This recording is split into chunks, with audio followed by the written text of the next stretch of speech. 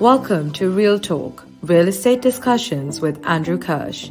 In each episode, Andrew interviews industry leaders.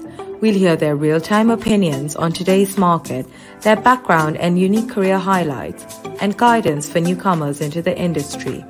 You can find this show at scholarkirsch.com and on YouTube, LinkedIn, Apple Podcasts, Spotify, Google Podcasts, and more. Now here's the host of Real Talk, Andrew Kirsch. Episode 39 of Real Talk. Happy New Year. Happy holidays to everyone. Before I talk about my guest for the first episode of 2024, want to talk about the last couple deals that we worked on at the end of 2023, which got publicity, both the acquisition of the Aon building in downtown LA and a West LA office building at 1640 Sepulveda. Two very similar structures where my clients in each of the transactions purchased the debt and concurrently recorded a deed in lieu of foreclosure to take ownership of the real estate. It's a structure that we may find that's more common as we're heading into 2024 in purchasing perhaps not just office like it was in those two instances, but also in other asset classes, multifamily and beyond. This week, for my first episode of 2024, I have Robert Lapsley, president of the California Business Roundtable. We talk about the state of California and different ballot measures that the California Business Roundtable is supporting as we head into this election year. And one of the more publicized ballot measure that they have is the Taxpayer Protection Act, which is on the ballot in November, which would overturn ULA and other similar transfer taxes like they do in Santa Monica and other communities. And we have a wide-ranging conversation, not just on those ballot measures, but on what the Business Roundtable is doing to support businesses here in the state of California. I hope you enjoy our conversation. Hello, welcome to another edition of Real Talk. I'm here with Rob Lapsley, the president of the California Business Roundtable. Rob, how are you doing? I'm great. Thank you for your time today, Andrew. It's a real pleasure.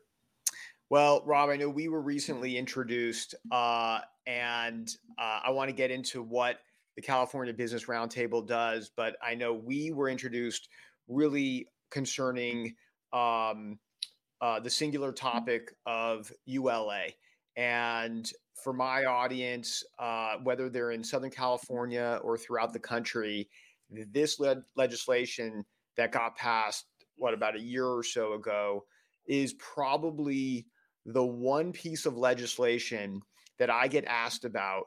And in my entire 25-year career of being a lawyer, it's the one legislation that I have spoken more about because of its dramatic economic impact on LA and its reverberation really throughout the entire economy. And so, Rob, tell us, what is the California Business Roundtable and what are you doing with respect to ULA?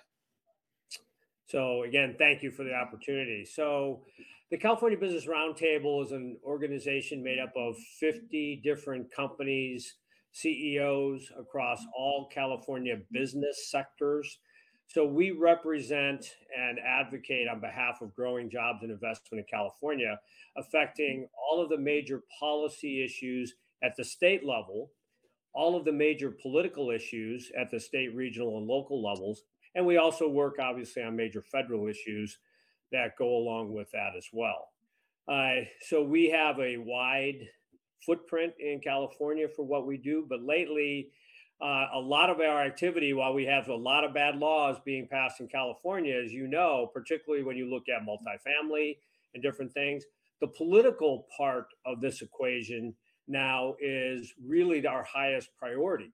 We, in 2020, beat back a $13 billion a year tax increase on split roll property taxes that were going to be a separate increase just on commercial, industrial, and retail property. So we, from the Roundtable, my board, raised $75 million to defeat that. And then we've been part of a team to defeat rent control in California on a statewide basis twice. And next year, a year from now, it's back up for the third time. We're preparing to help defeat it again.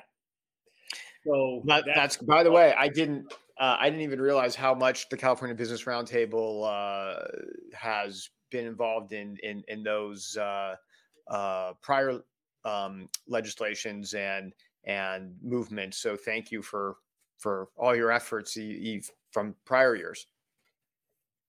Well, again, as we see, I think what's really important for your listeners is that we understand that today, where we are today, when you look at the public policy arena in California, the legislature, local government, real estate is under full-scale attack on every level.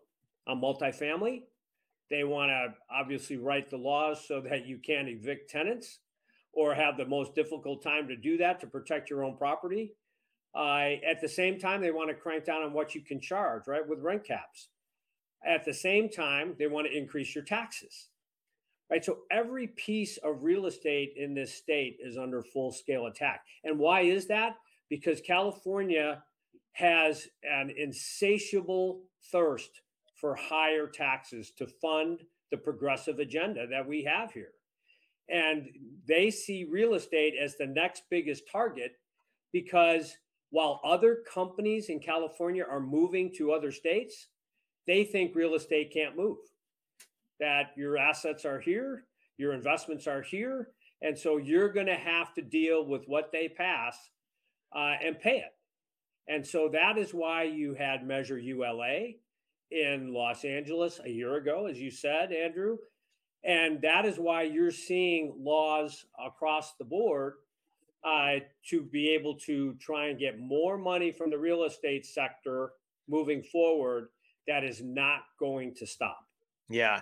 You know, what's interesting, Rob, is each year, the percentage of deals that I work on outside of Southern California, in fact, outside of California, grow significantly. And I would say in my practice, although the vast majority of my clients are based in Los Angeles, they reside in Los Angeles as we record here in early mid-November. It's obviously a beautiful day, 70 degrees, sunny, and that's why people live here.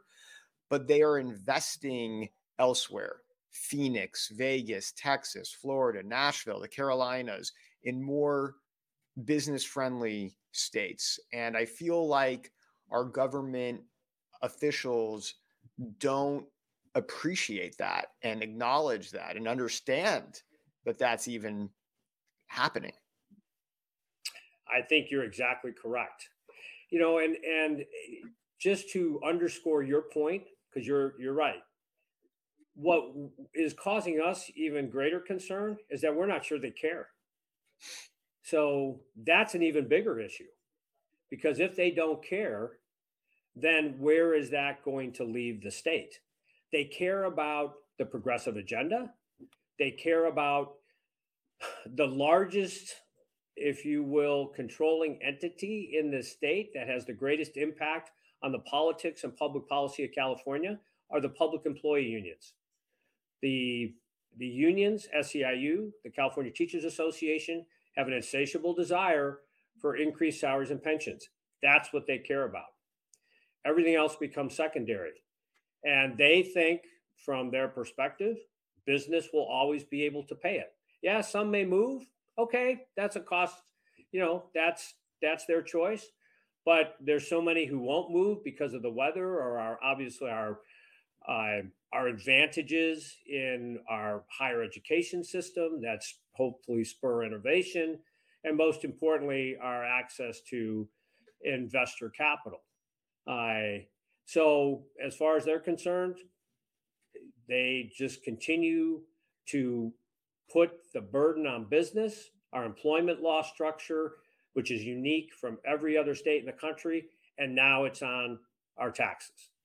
So let's dive into ULA to the extent there are listeners who don't know what ULA is, which there may be a few, but most of my audience knows about ULA. Why don't you set it up so you describe, what this tax was that got passed about a year ago? Okay. So in order to set it up properly, I'm going to ask for a minute of your patience to take you back. It actually started in 2018. Mm-hmm. So, and where there is a history here of where it led to ULA. And now there's a history here of where it's going far beyond ULA. So in 2018, there was a court case with the California Supreme Court where they arbitrarily made what was previously a 2/3 tax in California a majority vote tax. They just arbitrarily changed it from 2/3 to majority. Now, what was that tax? In California, since 1996, we've required that if citizens of the state or a jurisdiction or of a jurisdiction, local, city, government, county, if they qualify a tax measure for a special purpose, so the money from that tax goes to a specific purpose, it requires a 2/3 vote. It's always been that way. From 1996. Correct. Now, in 2018, when the courts changed that, now citizens can go out and qualify an initiative for a specific tax, specific purpose, and it becomes a majority vote. So that's what ULA represented. That's what that was. And who was it? It's not citizens, quote unquote, qualifying that measure for the tax and the purpose. It's the unions. This is now their new strategy to raise taxes in California on business. And so when they got that opportunity, they have now implemented a new plan where they see if they go out and qualify these local measures, then they can obviously try and convince the voters they're not going to pay it. So Measure ULA was called the mansion tax, right? It's only going to be on all these huge mansions that get paid, or on major properties that will never impact them. And so everybody else is going to pay it. I'm not going to pay it. Oh, and by the way, they say the money goes to homeless programs. Well, again, they say it, it's not the reality. So the money goes into local government, and then you're never quite sure where that money goes. So they have a great way to market it now. They have a great way to sell it. And once they qualify it, they put money in to pass it. And that's, again, what ULA was. Another way to get revenue for the city. Now, they estimated, Andrew, as you know, $1 billion for this. But because it's had such a detrimental impact on the local economy, right? It's right now from the estimates we have seen from the city, and we do follow that. The mayor's budget is estimating that at the most they should budget for about $150 million, maybe 180, and that's it. Nowhere close to $2 billion, because they know what the impact is on this. And because the unions wrote this, it's so badly written, right, that you have to pay the 5% even if you have a loss on your property, even if you have a loss on your home. As you know, an average home practically in LA, and I'm being a little facetious here, but it's $5 million, right? So you can take a loss on the home and still have to pay the tax. Right. It's based on the gross sales price and not profit. Correct. I do recall recently, a week or two ago, I think it was a deputy mayor of LA who basically said, I don't know if he was attributing it to a specific person or a movement, or maybe it was California Business Roundtable, of having a temper tantrum with respect to ULA. Obviously, this market in the that would be It was you. Okay. So Yes, congratulations. I will explain why. Yeah. Look, my 6-year-old throws a temper tantrum. But I guess so does Rob I have Lapsley. kids. Yes.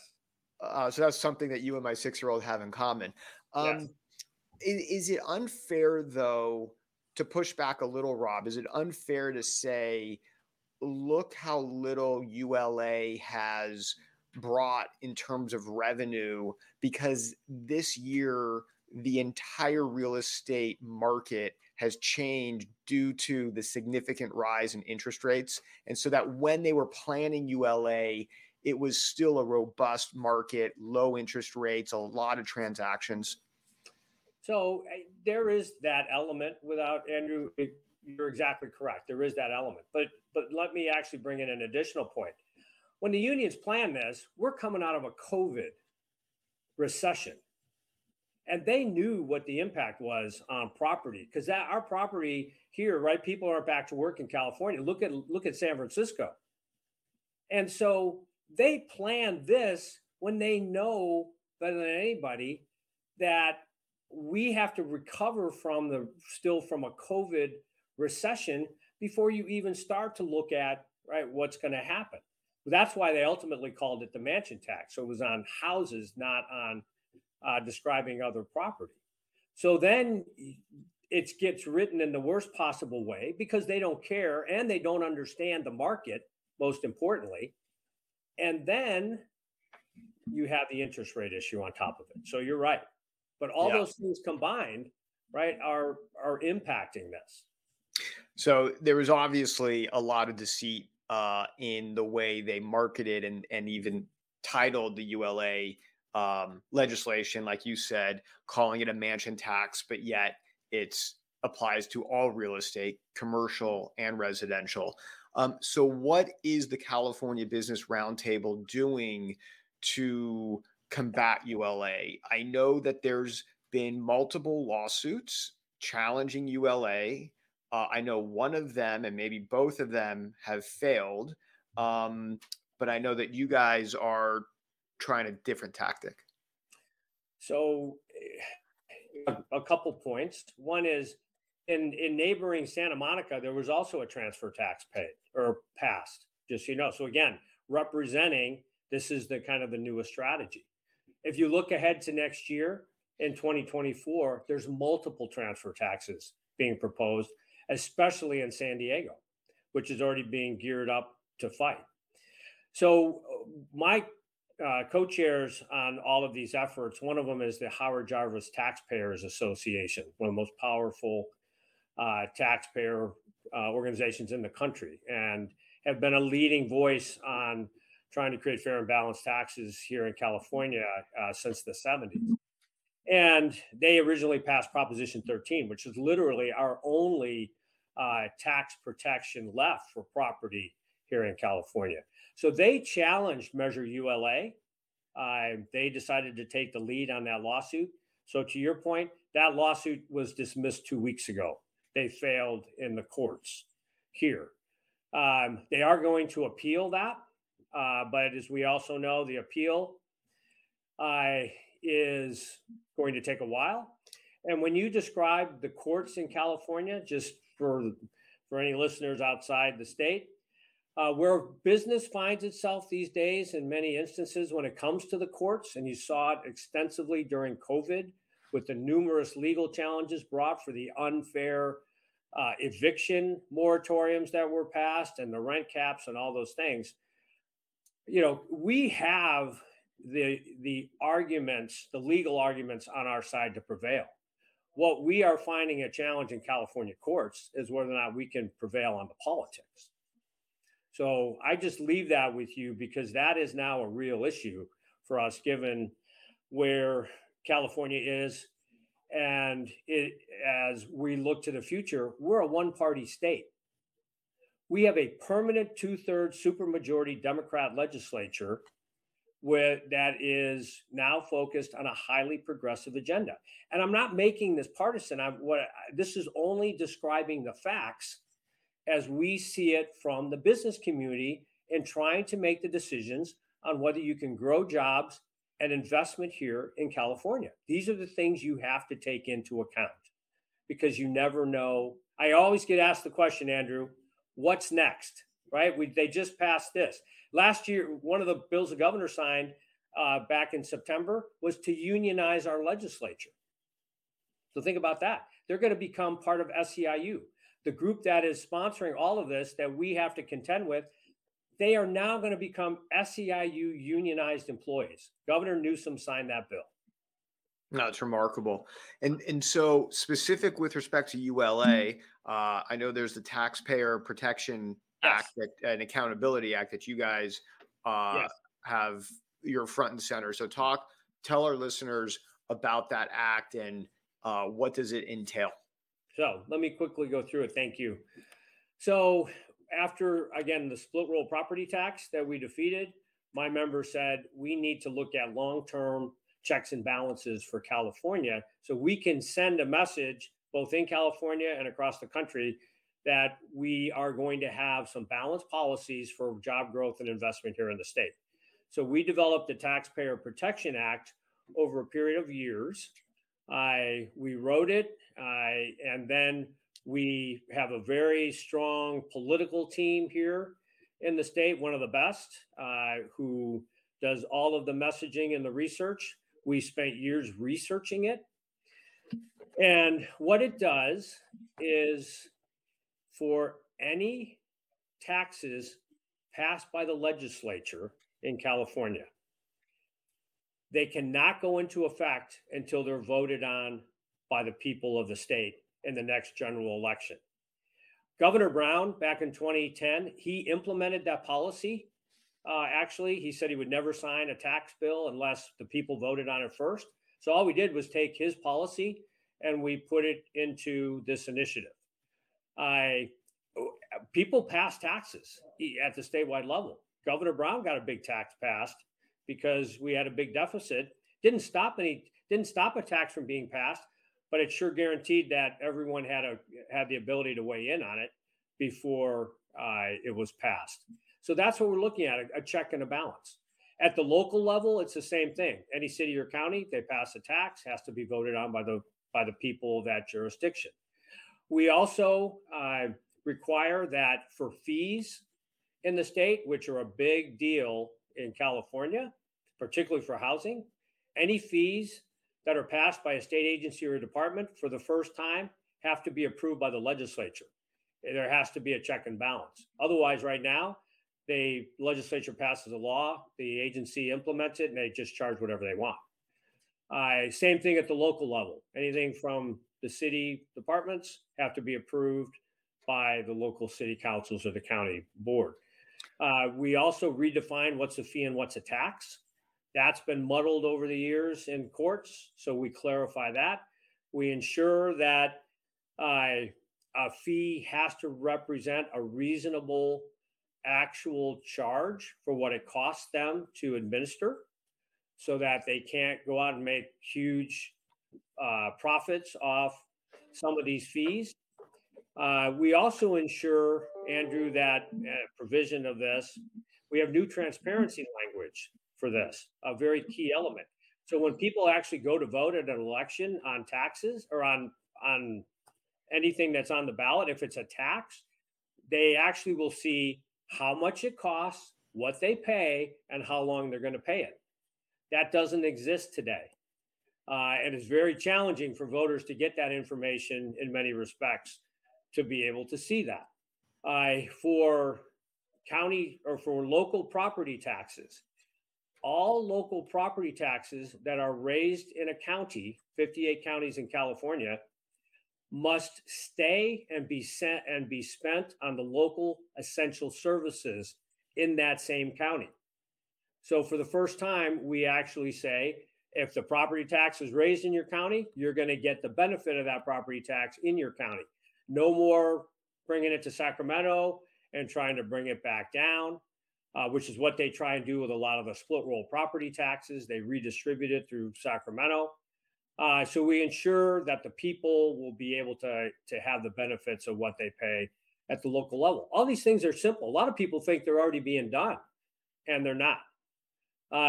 So we took this, we got it qualified last year.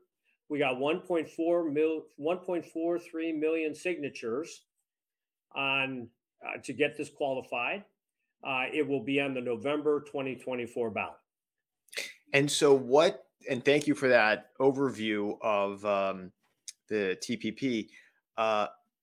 What does that mean, though, for laws that have been passed like ULA, where it was passed by a majority of the voters in the city of LA, whether they knew what they were voting for or not, Yes. It was passed. And I've heard everything from this will retroactively render laws like ULA ineffective or no longer effective, and that any transfer tax or similar taxes in the future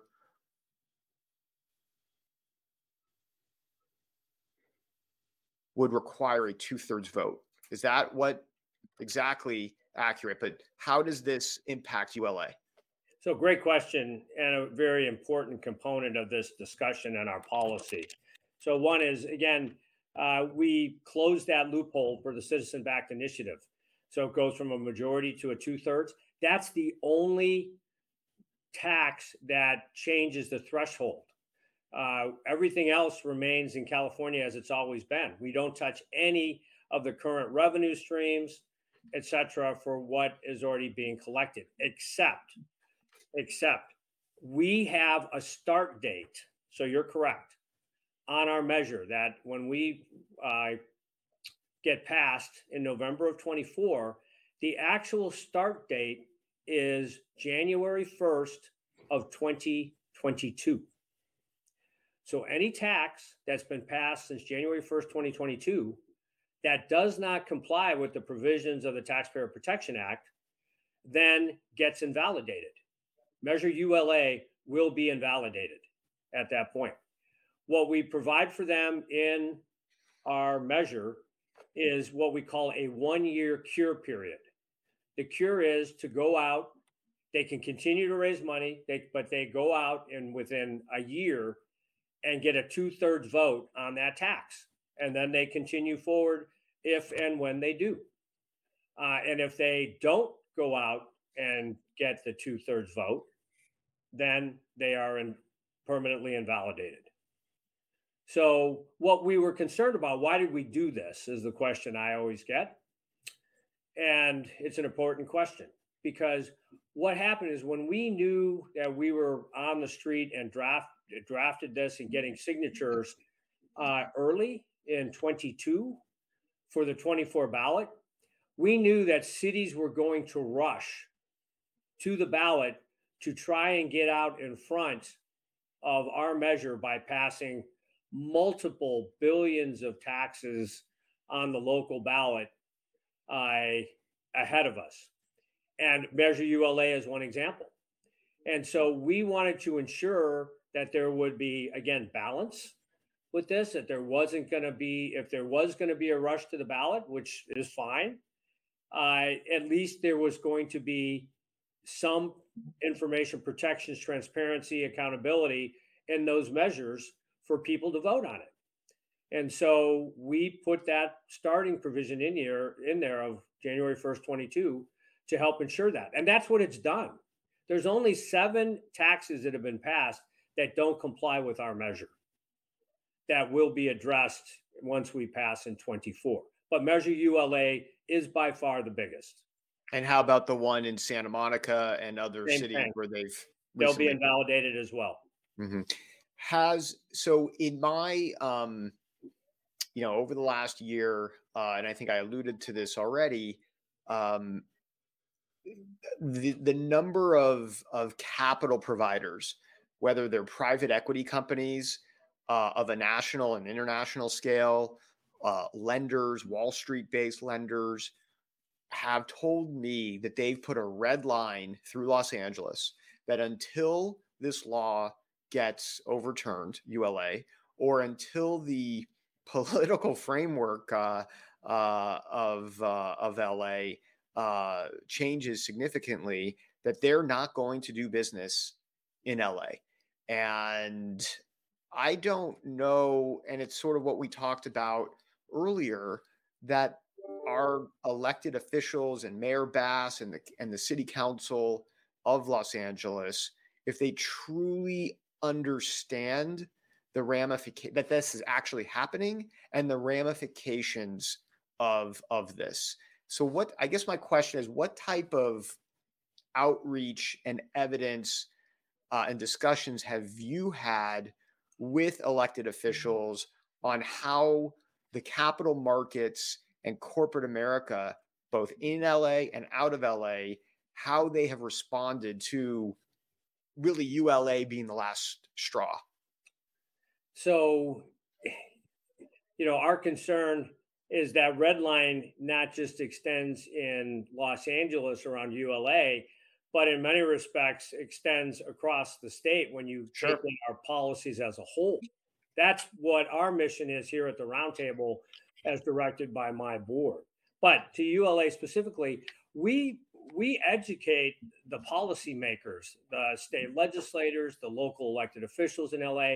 Our colleagues who are down there have been doing, everybody in unison to create a larger voice, to be able to try and show exactly. The numbers speak for themselves, as you see, Andrew, and as you follow it, closer than anybody.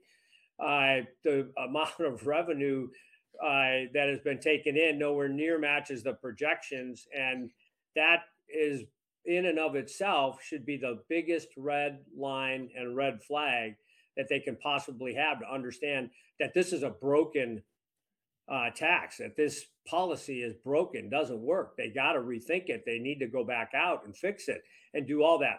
But there's no discussion about that whatsoever. Not at all. Yeah. If we could go back to the day after Election Day last year, the conversations were, how did we as a business community, how did we as a real estate industry let this happen? How were we this asleep? There was so much focus on the mayor election in LA. Mm-hmm. Karen Bass beat Caruso, and obviously most of the majority of the real estate industry, I would say, was supporting Caruso. And there were events throughout the city concerning the mayoral election. No one, well, maybe not you guys, but I feel like there wasn't a broad discussion over ULA. And the next day, everyone woke up and said, what the hell just happened? Excellent point.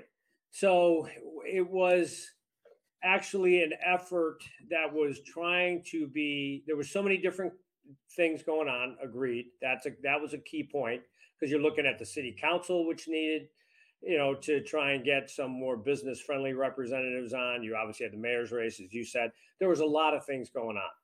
And as a result, this issue got started too late is really the issue. The union started early. They started messaging early, as we know in campaigns. If you can get out first and define your message first, you have a much greater chance of succeeding, even with a tax. And as a result, the business community started too late. There were some key companies that became great leaders and a catalyst to try and do something, but it wasn't enough at the right time. And so they just couldn't get enough message out on what the actual impact is going to be, or was going to be, on the negatives of this, even though the negatives were totally clear.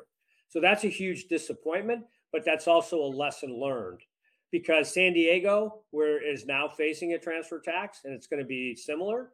And so they're already organized. Research has already been done. They're on it a year out in order to get their message out first.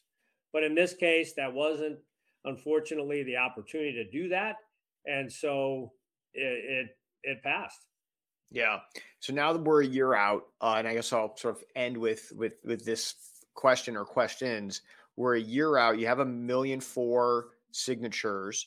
Obviously, we're going to have a hotly contested presidential election. Yes. A Senate election, right, for state of California. and this ballot measure. What needs to happen between now and election day to enhance the likelihood that this legislation will pass? So again, first and foremost, our measure is a constitutional measure. That means it is going to, when it passes, it's going to go into the Constitution. So it can't be undone by the legislature or the governor unless it goes back before a vote of the people. So once this passes, it's locked, because that's not going to happen. So we want to reinforce that understanding. Number two, let's look at the political climate next year, as you just started to define. So one of the reasons ULA lost is that there was a record low turnout in Los Angeles for a gubernatorial election.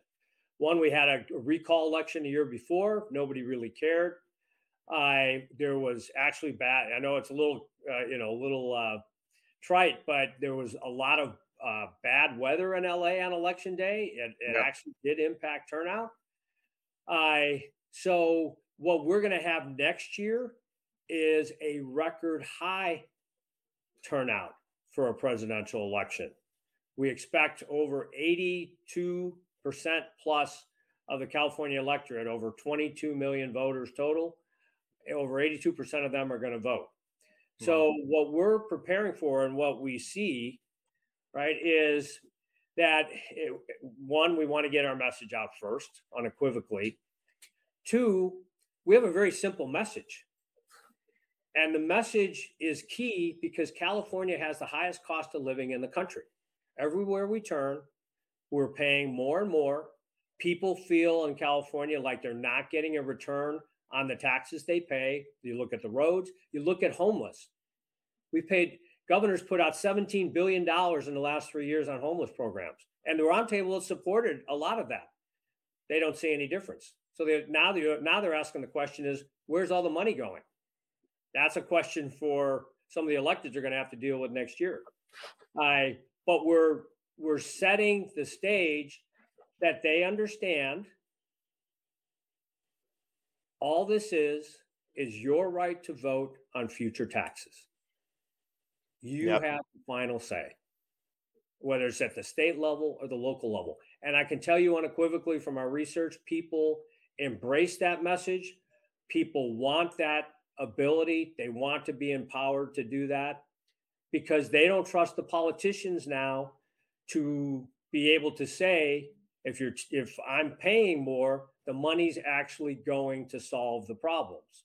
They don't believe it anymore. No, they don't. The issues that I'm born and bred Los Angelino for almost 50 years now, and how the city has evolved over that time period from homelessness issues, crime, and other aspects that are just a general unbusiness friendly climate has really hurt not just the city, but I know you represent the state and San Francisco and other communities. So look, Rob, I truly appreciate you coming on. I appreciate all the effort that you're doing on behalf of Californians and business people across all industries. Of course, the real estate industry, which I'm largely a part of, is extremely eager to see this bill passed next year. And if there's anything I can do with the podcast, or if there's any information you want to get out to my listeners, please, here's your final chance. Well, again, number one, Andrew, thank you. I mean, you do such a phenomenal job in informing people on the most critical issues, and especially what's happening in real time, like this. But, we look forward to keeping you updated as we move forward in our progress. But I would just leave and ask the listeners this, right? What this represents, again, is a long-term check and balance for Californians in their taxes. If we fail at our mission to pass this, there is nothing out there as a long-term check and balance to stop what's going to be coming, particularly if there is a recession or when revenues slow down, next week's tax day, November 15th, you're going to see that there's going to be a slowdown in revenues again. So there will be no checks and balances for the future. So we would ask for them to consider that. And then there would be no relief for Measure ULA either. It's going to be a permanent tax that unless the mayor takes it up to change it, it's not going to happen. Yeah. So you're going to be stuck with it. Well, I said this would be your final word, but you know what? I think we should have you come on again just before the election, so 11 months from now, to remind everyone, and hopefully by that, my audience will even have grown significantly. So you'll be talking to a larger audience. But people need to be reminded, and obviously elections matter, and that this measure is critical to the health of not just the economy, but just the way of life for Californians. Well, again, thank you for everything, and it would be a pleasure, obviously, and let us know how we can be of help in return on any of these issues. Great. Rob, thanks for coming on. I appreciate it. Well, it's a real pleasure. Thank you, Andrew. Take care. Bye. You've been listening to Real Talk, Real Estate Discussions with Andrew Kirsch. You can catch prior episodes at scholarkirsch.com and on YouTube, LinkedIn, Apple Podcasts, Spotify, Google Podcasts, and more. Thank you for your positive reviews, comments, and for sharing the show with others.